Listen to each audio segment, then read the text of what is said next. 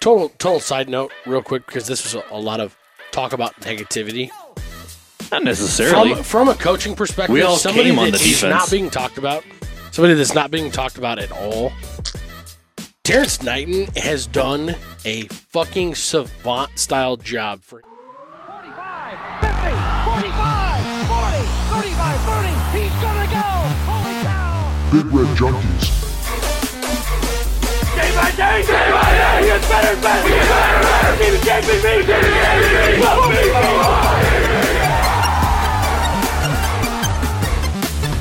Oh, man, woman, and child, he just turned this stadium inside out.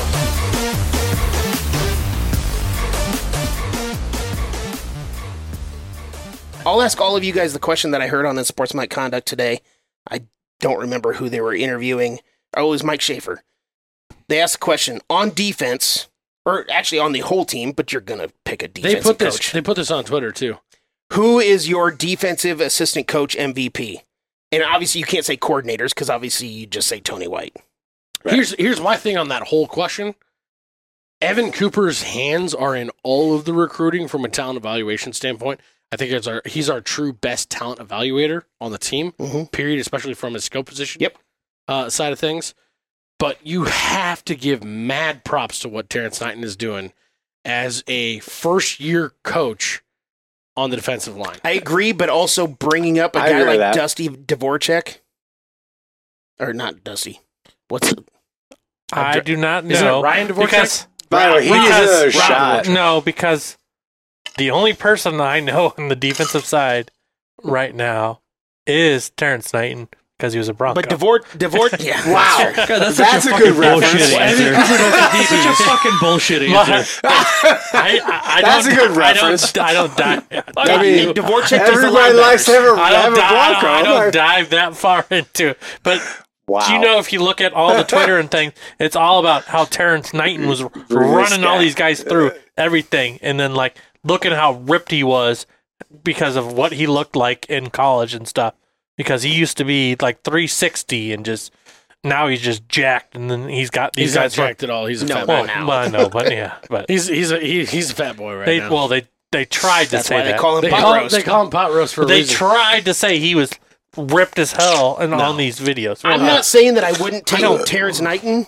I'm just saying what Rob Dvorak has done I agree. is very close I think to he's had right more, there. I think he's had more talent though to work with. Yeah. Because he's the middle linebacker guy, isn't he? No, he is the linebacker coach. Yeah. Yeah. We have great linebacker talent. We have great linebacker And you don't talent. have Reimer for 3 weeks, and The you're still reason- playing really well. One Like, of the main reasons why I think Playing that, well-ish. They had to adjust for him being out. yes, Shot. but the main reason that I think that I would have to give it to Terrence Knighton is just because of the fact that, like you said, I was worried about the defensive line, and when I you said agree that with you. last year, you were dead spot on. And I didn't want to depth, be, but depth has not gotten to us the way that it did last year. Me and Jed watching the Rutgers game, like, how can't we get to Rutgers quarterback half the time? No shit. Rutgers, for fuck's sake. It was a Friday night game again. It's like, Yeah. we can't get to Rutgers. Now, I have a question on this. Can I nominate players? Because the captains on our defense have done I'm just have talking done a assistant coaches. phenomenal job. The other non-assistant coach, the other non-coach I don't at disagree all. with you, Matt, but I'm just saying. They Other guy put it that on the needs- fucking field. Yep. Luke Reimer and everybody who's We been need a to captain get him back. and his We need to get him replacement. back now. They have been the brains of our defense, which is a very confusing defense.